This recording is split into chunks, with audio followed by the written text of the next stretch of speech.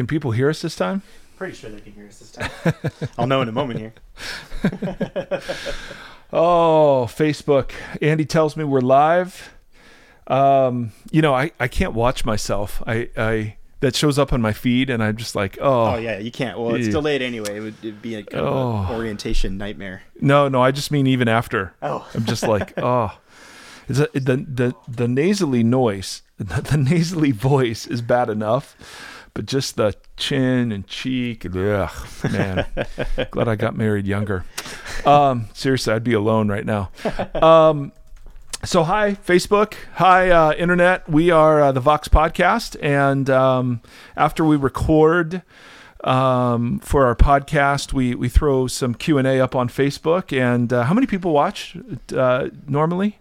Like by the time, not like live, but how many people will end up watching this? Like 800, 900? 800, 900. Okay. Yeah. Or it could be my mom doing that 800 times. That would take a lot of time. So anyway, here we are, taking some questions, and everything's going. It's good to go. Yeah, hey, we're going. Look at that. We're getting good. All right, go ahead, Andy. All right. Number one. Hi, Mike again. Hello. Thank you for answering my question on your podcast. You're welcome. What question was that? I think that was a previous question, and this is actually another question. Okay. My question is, what are your thoughts on Rob Bell? He's very handsome. With a new book Skinny. coming out and a successful podcast, were you a part of the evangelical voice to excommunicate him, or do you understand his perspective and theological journey? Ooh, it's always hard talking about somebody else. First of all, that's a great question. So Rob and I have history. I went out to visit him, in the early 2000s. We debuted some Numas at the church I was working at, Rock Harbor. He and I have emailed back and forth. We met a couple years ago for 3 hours down on Laguna Beach to talk about, this was right after he announced his affirmation for gay marriage. Okay. And so we were talking about that. So we're not friends. I don't know that he would, consider me a acquaintance or whatever, but we've spent some time together. Secondly, I've read, I was hugely influenced by some of his early preaching.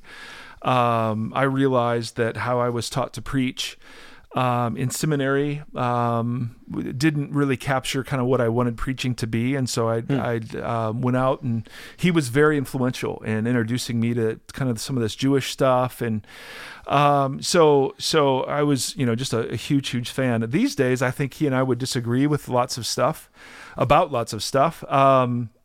I don't know that I'm going to read his Bible book, but no, I was not part of the crew that excommunicated him. Part of his genius has always been asking really provocative questions that deserve to be wrestled with and giving voice. And we've got lots of mutual friends. So I think whether it's Rob or Joel Osteen or Rick Warren or Mike Erie or anybody, you have to be discerning. You just can't label somebody.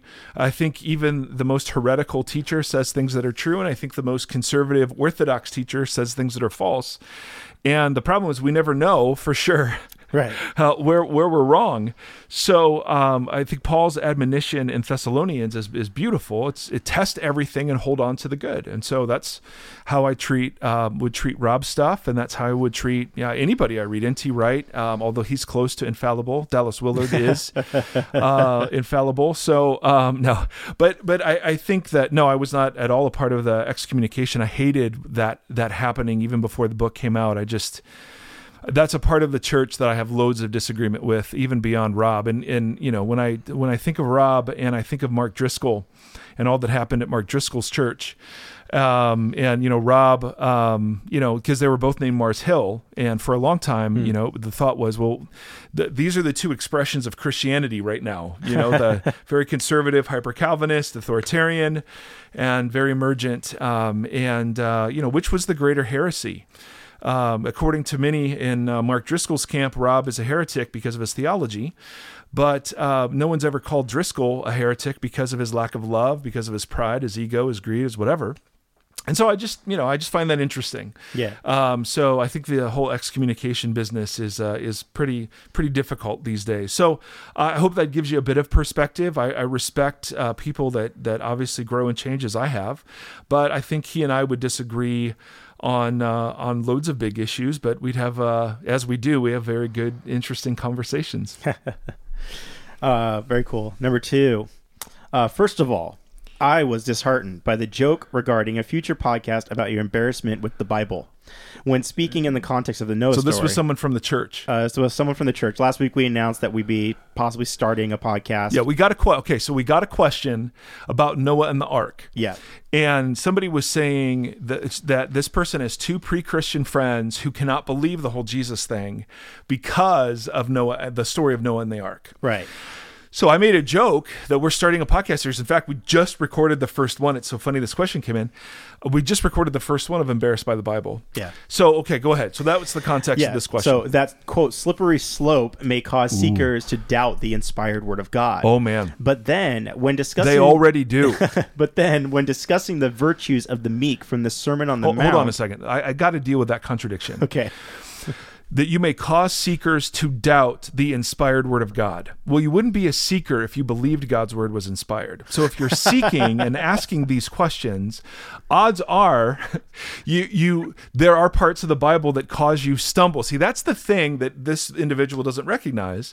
It used to be the Bible was like the argument for the truth of Christianity. Now the Bible is a big stumbling block for people to follow Jesus, at least for some. And embarrassed by the Bible doesn't mean I'm embarrassed by it or that God should be embarrassed by it. It's that there are parts that cause offense that I think there are good explanations about. Yeah. And we can't remove all offense. There are parts of the Bible, whether it's Jesus saying he's the way to the Father or the scriptures insisting that God created, those sorts of things. Yes, there will be offense, no question about it. But for somebody to be hung up on the Noah and the ark story, and even for Christians, parts of the Old Testament that you're like, oh my goodness, I never let my kid read this, at 13 years old. Yeah. I think it's a fair kind of playful take on, for a lot of us, the Bible is this really weird thing, and we're used to judging it by modern sensibilities, and that's not how it's to be judged. And so part of what we want the series to do is to read it on its own terms as best we can, and we can't do that perfectly. When you read it on its own terms, you realize it's pretty revolutionary and it's pretty compelling. Yeah. So go ahead. I just thought you may cause seekers to doubt the Bible's the inspired word of God. I'm going, well, they wouldn't be seekers if they believed that. So, okay, go ahead. So the rest of the question is, but then when discussing the virtues of the meek from the Sermon on the Mount, you reference Psalm 37, which is filled with God's righteous judgment towards evil/wicked people. Is that not the Noah story, the one that embarrasses you, God's destruction of evil/wicked people to allow the meek or righteousness to inherit the land? Okay, first of all, you misunderstood what I meant by embarrassed. I mean it is a playful way to describe the way some Christians and some, pre- and post-Christians feel about the Bible. So I love it. I study it. I'm not embarrassed by it. I'm sorry you misunderstood that. Secondly, I don't think that's the point of the Noah story. So there you go. We'll leave it there. I don't think the point of the Noah story is that God destroys the wicked. Glad you love it, but I think there's another point to that story. So that's what we'll talk about. Yep. So we'll have a whole podcast on that. Yep. It'd be great. All right. So number 3, last one. Can you help me understand Matthew 18:8? Does judgment last forever? If your hand or foot causes you to sin, cut it off and throw it away. It is better for you to lose a part of your body and live forever than to have 2 hands and 2 feet and be thrown into the fire that burns forever. Okay, first, great question. Go back on our health stuff, and I had a buddy of mine, go after me on some of this. So there are loads of people that disagree with my provisional take on, being annihilated. But a couple of very superficial answers, but there's some more stuff. The word eternal here that you translate forever. Eternal has a range of meanings.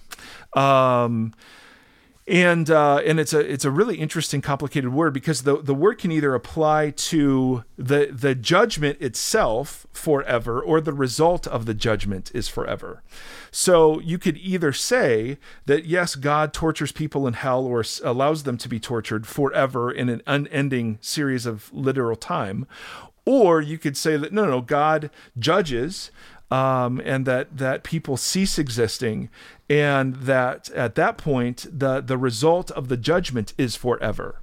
So eternal fire, again, these are really, really complicated issues and very, very debated. My read on it is, because fire is a picture of several different kinds of things in the scriptures. My take is that what's being described is the result of the judgment, not the judgment itself. But for justification for that, I encourage you to pick up some books. Rethinking Hell is one. Two Views on Hell that Preston Sprinkle edited. Those would be interesting books for you to pick up and study. But certainly judgment is forever, whether it's the verdict of righteousness or the verdict of unrighteousness. It is forever. The question is, does the judgment last forever in its ongoing nature, or does it last forever in terms of its consequence? So if we cease living, that ceasing is forever, but we're not living forever being tortured. So there's a lot here. I would just encourage you to check out more resources. Sound good? Yeah, that sounds good. All right. So brothers and sisters, again, we love being a part of a community that can agree and disagree.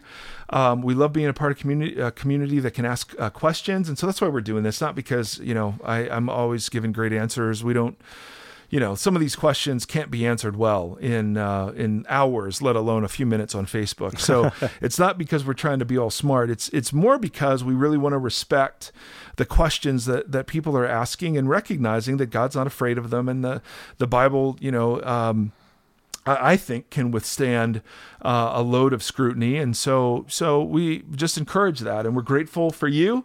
And Mom, go ahead and keep hitting refresh until you get us over 1,000 views. Okay. Thank you. We love you. Andy, anything else? Nope. Andy. Nope, that's it.